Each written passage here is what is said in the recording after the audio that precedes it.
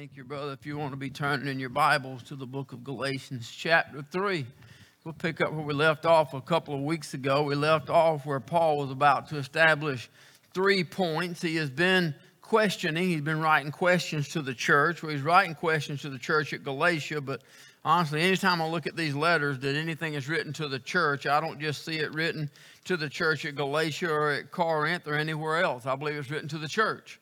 I believe it's written to the church as a whole because the church at Galatia didn't experience any problems that we don't experience. The church at Rome didn't experience anything different, maybe more persecution. If anything, they had some more severe issues. But these are letters to the church. God used the hands of his men and he touched them and he wrote letters to the church. And Paul in verse number 5, he asked them the question, "He that ministereth to you in the Spirit and worketh miracles among you, doeth he it by the works of the law, or by the hearing of faith?" Remember, this whole part of this discussion, I know I've been gone for a couple of weeks, but this whole part of this discussion is about the difference between law and between faith. These Jews, these Judaizers have come in and they're pushing the law and they're talking about circumcision. They're trying to bring the law back in on top of this Gentile church. And then in verse number 7, well, I left out verse 6, where they talked about even as Abraham believed God, it was accounted unto him for righteousness. These Judaizers, they boast themselves that they are of Abraham's seed. And Paul says, even Abraham, it was about faith. And then in verse 7, we get to where we left off there at the 3 points. Paul, the first one he makes is about faith. He says, "Know ye therefore that they which are of faith, the same are the children of Abraham." So remember in the Gospels, the Jews, they boasted even to Jesus himself about how they were Abraham's seed. They came from Abraham and his descendants. And Jesus told them point blank, if you were truly of Abraham, then you do like Abraham. If you were truly of Abraham, you would believe like Abraham. It was John chapter 8, verse 39. They told him Abraham was our father. And Jesus said, if you were Abraham's children, you'd do the works of Abraham. See, bottom line, Abraham believed God. And Jesus makes it clear that just because you may have some physical attachment to Abraham through a physical birth chain, a physical family tree, that gives you no special rights with God. Abraham believed God, and that is what was imputed unto him as righteousness. In John 8, verse 44, he told me, he said, "You are of your father the devil, and the lust of your father you'll do. He was a murderer from the beginning and abode not in the truth because there's no truth in him. When he speaketh a lie, he speaketh of his own, for he is a liar. He's the father of it." If you remember these same Pharisees, they came out when John the Baptist was baptizing, and he told them in Matthew chapter 3, verse number 9, the forerunner of Christ himself, said, "Think not to say within yourselves, we have Abraham to our father, for I say unto you, that God is able of these stones to raise up children unto Abraham." So the Jews, they like to brag about, we're the seed of Abraham and we fall under that tree, but that does nothing for their spiritual life. Paul points out that it's by faith. It's by faith that Abraham believed, and that's why God called him righteous. Listen, it doesn't matter what your physical pedigree looks like.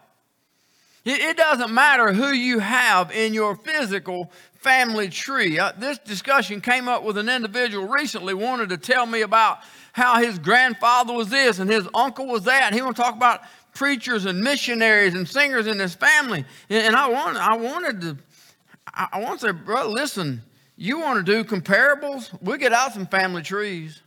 I got more preachers in my back. You go to the Bush family, my mom's side of the family, more preachers than I know how to count. There's gospel singers. Michael, they just bought a new bus. I told y'all they're the Burning Bushes. Their last name's Bush, and just bought a new bus and traveling and singing and evangelist. And your pedigree does you nothing. If you don't have a personal relationship with Jesus Christ through faith, then you have nothing. How many of you got stacked up here? And that's what the Jews are counting on. They're counting on, we're from Abraham, and Jesus is like, big deal. If you're like Abraham, then be like Abraham and believe God. That's what it was. That was imputed unto righteousness. So Paul is saying, just being kin to Abraham, that's not going to get you anything. Just being in that, you got to have this relationship. So Paul He's pointed out about faith, and then the second, he points out the foundation. Verse number 8, he says, the scripture, foreseeing that God would justify the heathen through faith, preached before the gospel unto Abraham, saying, in thee shall all nations be blessed. That's from Genesis chapter 12, verse 3. I will bless them that bless thee, and curse them that curseth thee, and in thee shall all families of the earth be blessed. That is the sure foundation. That is a promise that God has made. We are all going to be brought into a spiritual life the same way as Abraham. It's by faith.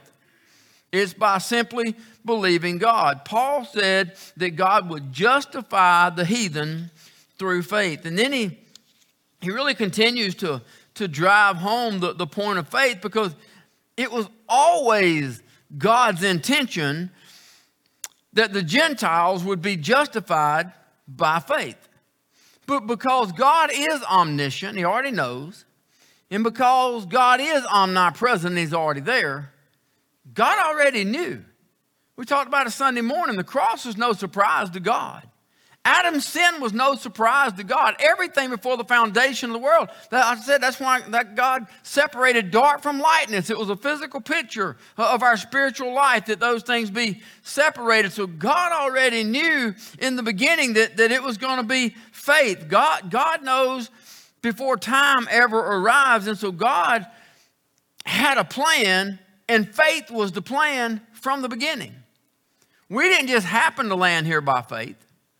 We didn't just happen to land here needing to make a decision by faith. We see it all the way back when Abraham had to make a choice to leave his father's house. And we know how he took him with him for a while, but everything was that he believed God. So that has been extended to you and I. It's simple.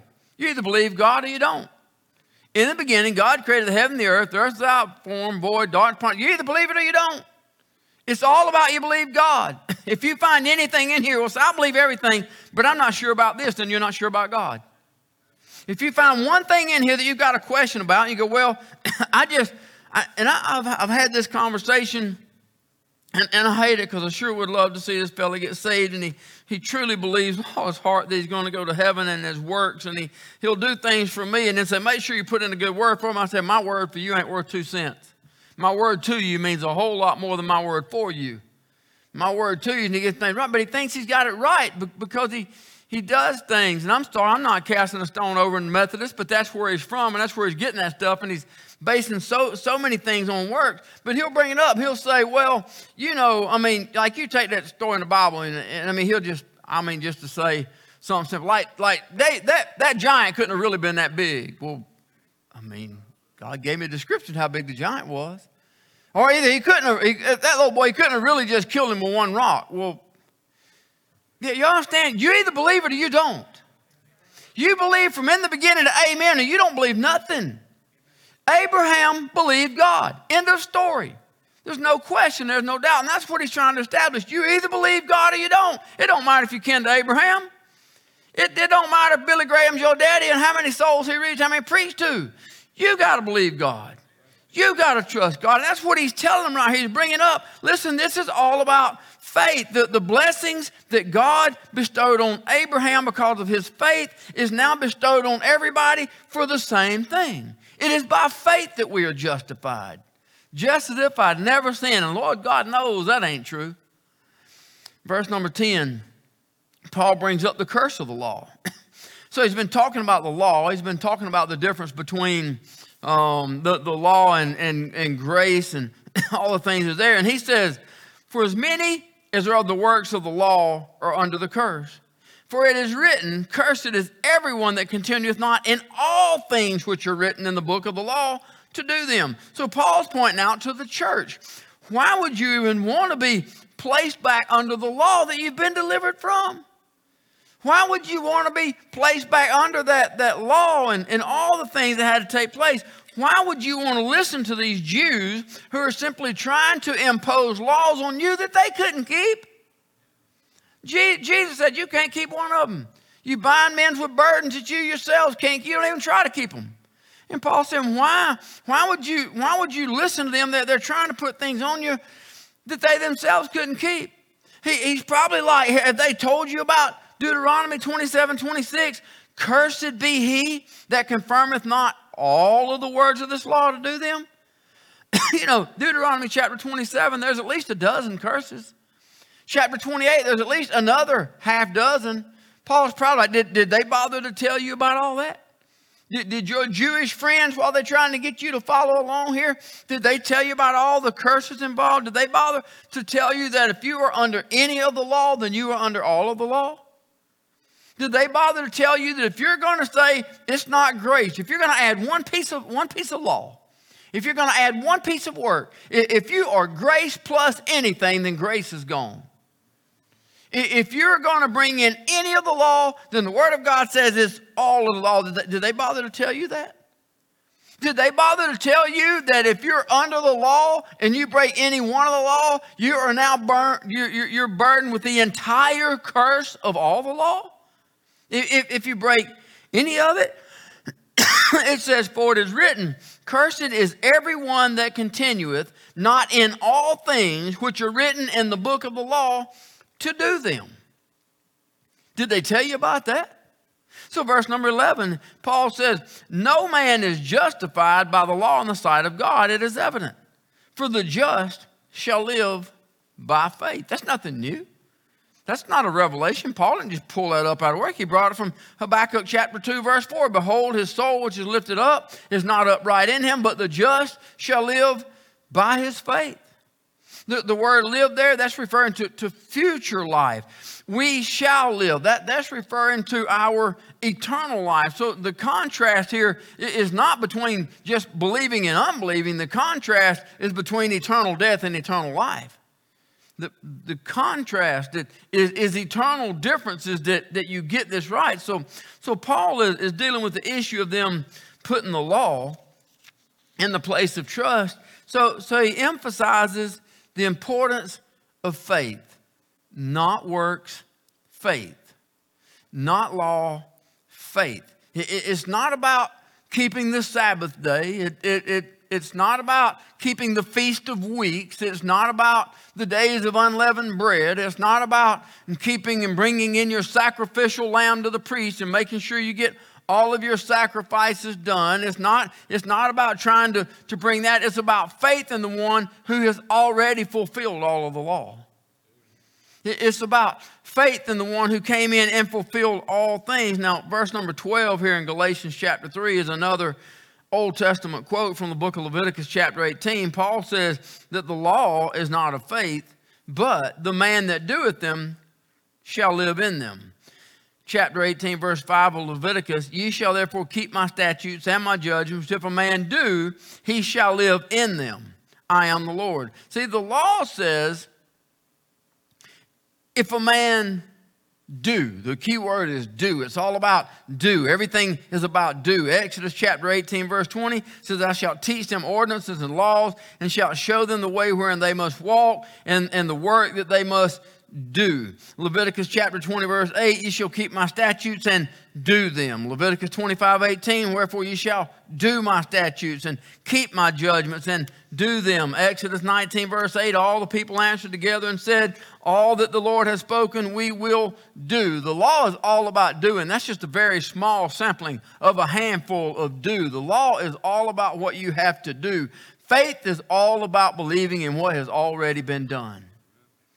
The law is, can you keep up the works? Can you keep in line? Can you do? The answer is no. If you could keep the law, then Jesus came in vain. If it could be done by mortal man, then Jesus had no reason to come do it for us. The fact is we can't keep the law, but that's what the law is. It's all about do. Faith in Jesus is all about done. It's by faith that we crossed over from death unto life. We crossed from trying unto trusting. We crossed over from doing into believing. We crossed over from trying to do into just believing Jesus. I read a thing that talked about D.L. Moody, and he told a story about a revival that he preached, and he did a revival multiple nights, and according to his story, apparently this young man that was lost in his sins came to every night of the revival. And every night he stayed and he listened to the message, and every night he listened to the invitation, but he walked away lost. And on the final night of the revival, he came and he stayed all the way through the invitation. And he just wouldn't give in and accept Christ as his personal Lord and Savior. And he left the revival. The crews were working. They had everything packed up. D.L. Moody said he was just about to leave. And the young man apparently couldn't take it anymore. Y'all know how the Holy Spirit will get in the car with you, don't you? You ever had the Holy Spirit get in the car with you? You try to drive past somebody because you ain't got time to change no flat tire for nobody. And the Lord says you're going to change 4 if you don't stop. Y'all know what I'm talking about? Holy Spirit got in the car with him. He turned around, he comes back to Dr. Moody, and he says, "Sir, what can I do to be saved?" And D.L. Moody said, "I'm sorry, son, but you're too late. There's nothing you can do." And the young man, he's like, but you've been given an invitation. I heard what you said. Surely there's something I can do. He says, no, you're about 2,000 years too late to do anything. Now, if you're willing to just trust Jesus Christ and accept the free gift of God, you've come to the right place. But if you come looking to do, you got here too late. See, that's what Paul is trying to express to the church through this letter to the church at Galatia. It's not about what you can do. It's about who you believe. It's not about what you've done. It's about who you've trusted. Everything's about Christ. Everything's about grace. Thank you, Father. So Paul goes on in verse number 14. Actually, I haven't done 13 yet, have I? Verse 13 and 14, he says, "Christ hath redeemed us from the curse of the law, being made a curse for us. For it is written, Cursed is everyone that hangeth on a tree."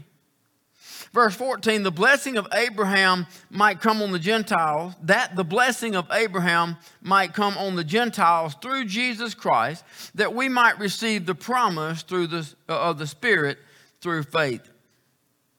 You know, we looked at it a couple weeks ago. Paul has already spoken of Abraham and the seed of Abraham. And here he brings up Abraham and the Savior. And once Paul has reminded the church of the curse that is associated with the law, now he shows them the burden that was removed by Jesus Christ on Calvary's cross. Now, that's a big deal for Saul of Tarsus.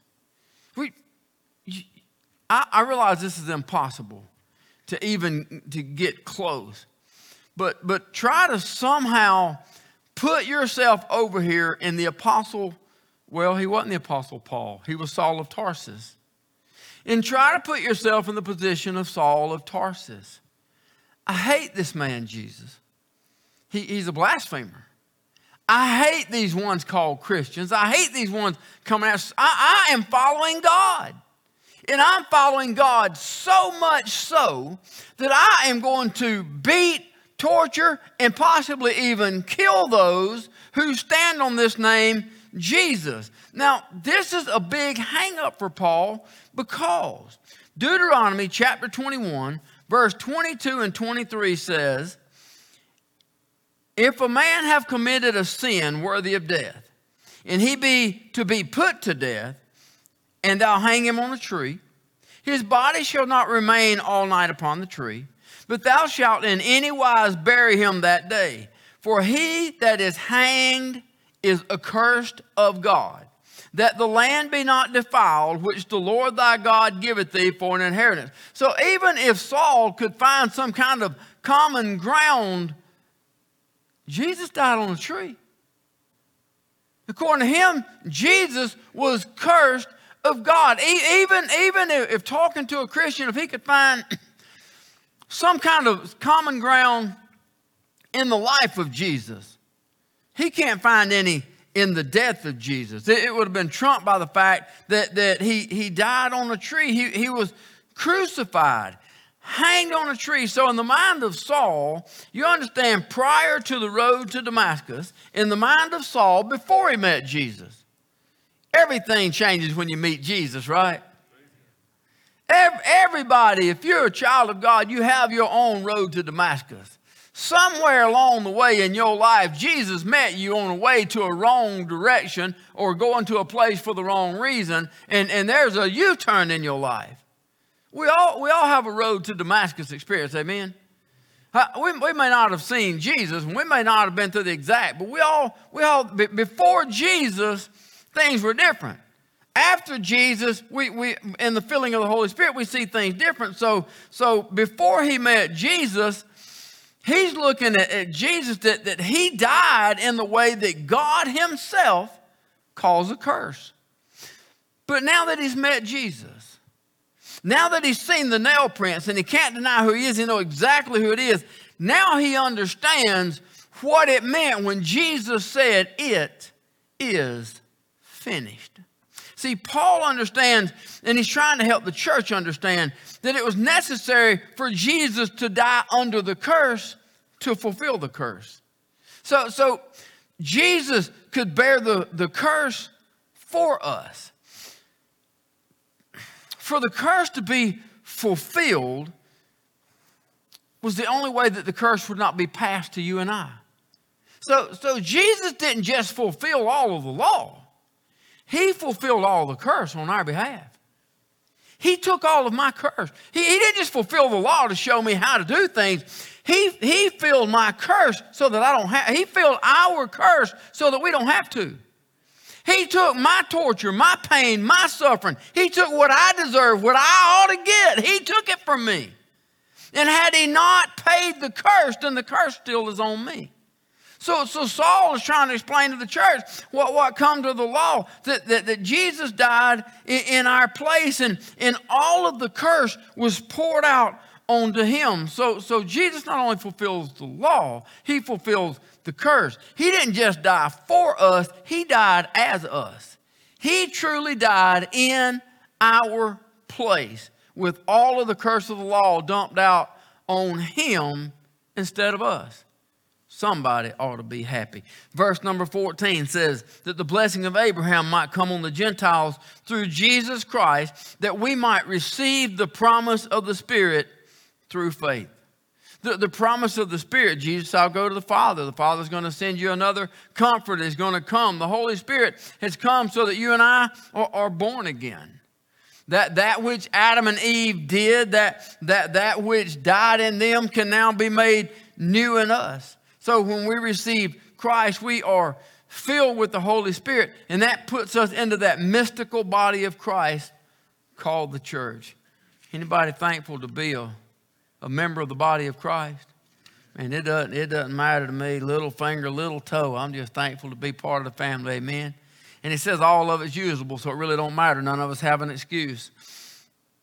So when we're filled with the Holy Spirit, we have that renewing of the Spirit. We have the Spirit of God living in us. So it gives us access to the wisdom of God. If any man lack wisdom, let him ask of God, who gives to all men liberally, upbraideth not. We have that access. We have that access to the throne room of grace, that we might obtain mercy. We have access to the power of God. We have, and through prayer, that we can pray for the sick, and that we can pray for God's hand, that we can pray for a hedge of protection, traveling to Detroit and trust God to go before them and prepare the road and go with them and keep a hedge, that we have access to all of the things of God, even the knowledge of God and the blessings of God and all the things that he gives us through his word. It gives us a new life, and not just in this life. I'm thankful for a new life in this life, but I'm probably more thankful for the new eternal life. But because the new life in this life, you can kind of limp along and probably get through, and sin has its pleasures for a season, so you could find some happy moments, but there ain't no happy moments in the eternal life if you're on the wrong side of that one. So it's not just this life, but it's the eternity that has changed it. A life that has no end, and we live forever in the presence of God. I don't know how to explain that, because it's just like God. It's unexplainable. I don't know what it's going to be like when I see him. I don't know what it's going to be like the first time I see the face of Jesus. I don't know what it's going to be like the first time I feel the warmth of the love of God when you come into heaven. Anybody know what I'm talking about? Can you even imagine as you begin to approach in that light, that city where there's no dark and they need no light, and the light of the Lord does light? Can you imagine when that pure light, Paul and I talked about it the other day about the darkness and the Egyptians, and the darkness that was on the Egyptians when the children of God were in the light. And Paul was talking about it was the darkness they could feel. It's so dark they could feel it. And there's a dividing light. You got God's people in the light and you got them in the darkness. It was darkness they could feel. Imagine when we start approaching glory, a light that you can feel. You feel the warmth and you feel the love of God. There is no resistance. There is no Satan. There is no world. There is no flesh. It's all being removed and you begin to feel the purity of that warmth. Boy, it kind of makes leaving here not seem so bad all of a sudden, don't it? Paul says we can have all that Abraham was promised and even more through salvation, through grace by faith in the Lord Jesus Christ. And he's asking the church, why would you even want to go back to the law? Why would you even want to go back to those things? Look at what you've been given. You've been given way more than a get out of jail free card. I mean, you've been given an erase of all your past and even the things you're going to do between now and then, and a free home in heaven. I'm not going to try to open up this next part. I'm going to read. I'm going to read right here these next several verses, and Lord willing, we'll pick up here in a couple weeks. But it opens up to a new that if I start, I won't have time to really finish anything. So I'll just tell you verse 15, brethren, I speak after the manner of men, though it be a man's covenant, yet if it be confirmed, no man disannulleth or addeth thereto. Now, Abraham and his seed were the promises made. He saith, not to seeds as of many, but as of one, unto thy seed, which is Christ. And this I say, that the covenant that was confirmed before God, or before of God in Christ, the law, which was 430 years after, cannot disannul, that it should make the promise of none effect. For if the inheritance be of the law, it is no more a promise, but God gave it to Abraham by promise. Wherefore then serveth the law? It was added because of transgressions till the seed shall come to whom the promise was made, and it was ordained by angels in the hand of a mediator. Now a mediator is not a mediator of one, but God is one.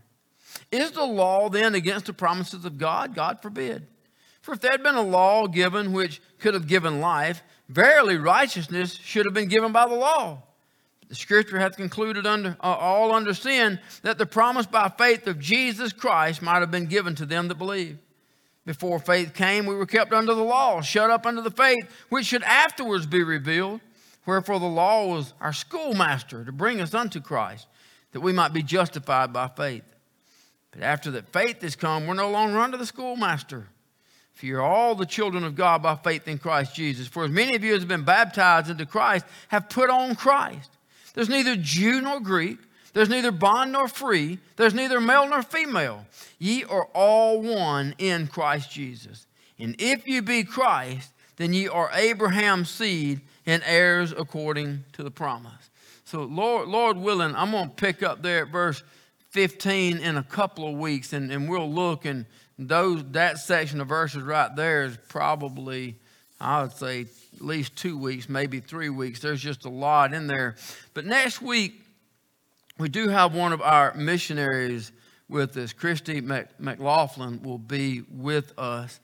We had it set up a little bit. Listen, you don't want to miss it. I love bringing our missionaries in, and you get to see it. This isn't, matter of fact, we talked about in a staff meeting. I want to find a way to share things with you guys that, honestly, this church does. There's just, I talk about in a staff meeting, I'm always excited about something, and I never really know how to relate it, but there's so many things going on, and I don't even, a lot of them, as we talked about in the meeting, a lot of them, the church don't even know a lot of stuff that goes on.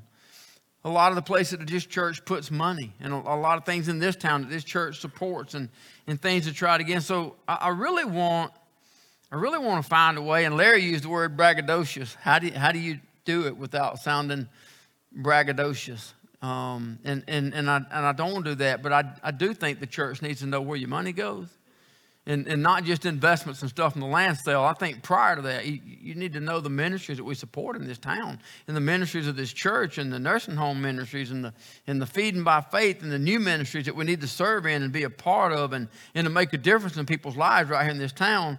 And yes, Costa Rica matters, but Costa Rica is not the only thing we got going on. We've been working to build a house for, Lord knows, a year and a half that it seemed like been falling every corner. But I mean, we mentioned to you guys probably 8 months ago. To be honest, we got a work day coming up in probably 3 or 4 weeks. I'm going to need people to go out on a Saturday and clean up at a new house construction site. And it's something that we're working to do to build a house for somebody desperately needed a house that had pathetic living conditions. And there's just things. But when our missionaries come in, it gives us an opportunity to see how God is also using this church to reach all the way over there, to reach to places we can't go.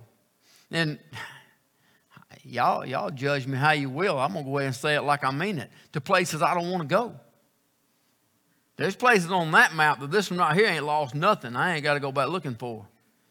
God ain't give me no desire to go to a lot of those places.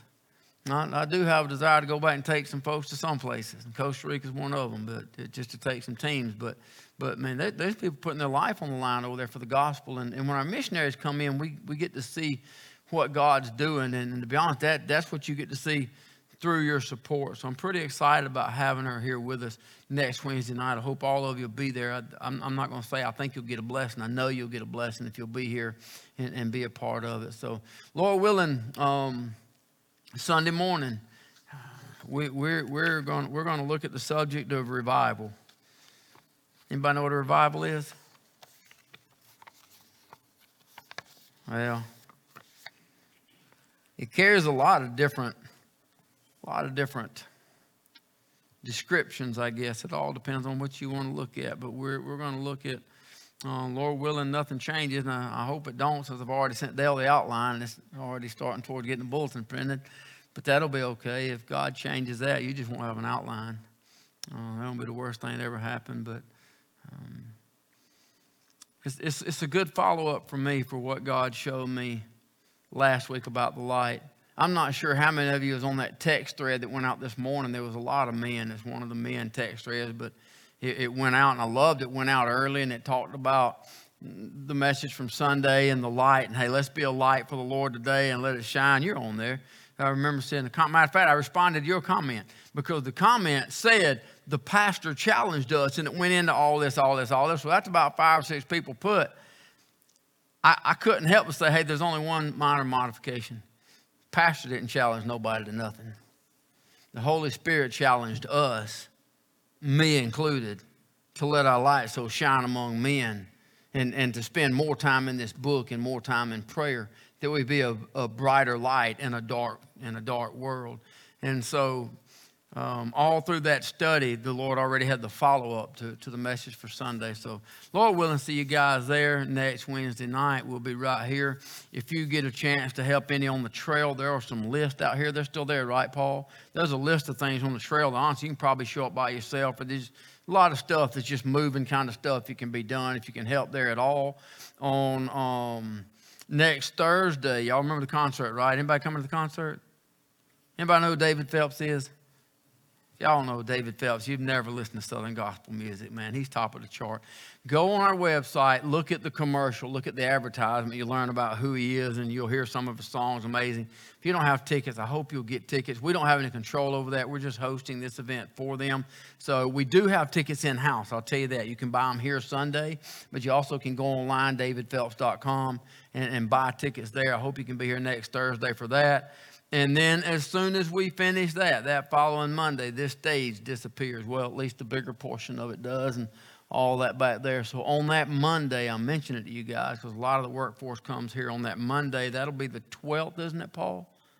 Monday the 12th. We're going to have a work down here. Could use some help to take a whole lot of this stuff out to make a way to start building some new and kind of upgrade the situation up here a little bit. So anyway, God's got us busy. So if you can't be here and do the work, do us a favor and pray, because you've heard me say a lot of times, if you're not careful, you get so busy in the work of the Lord that you forget about the Lord of the work.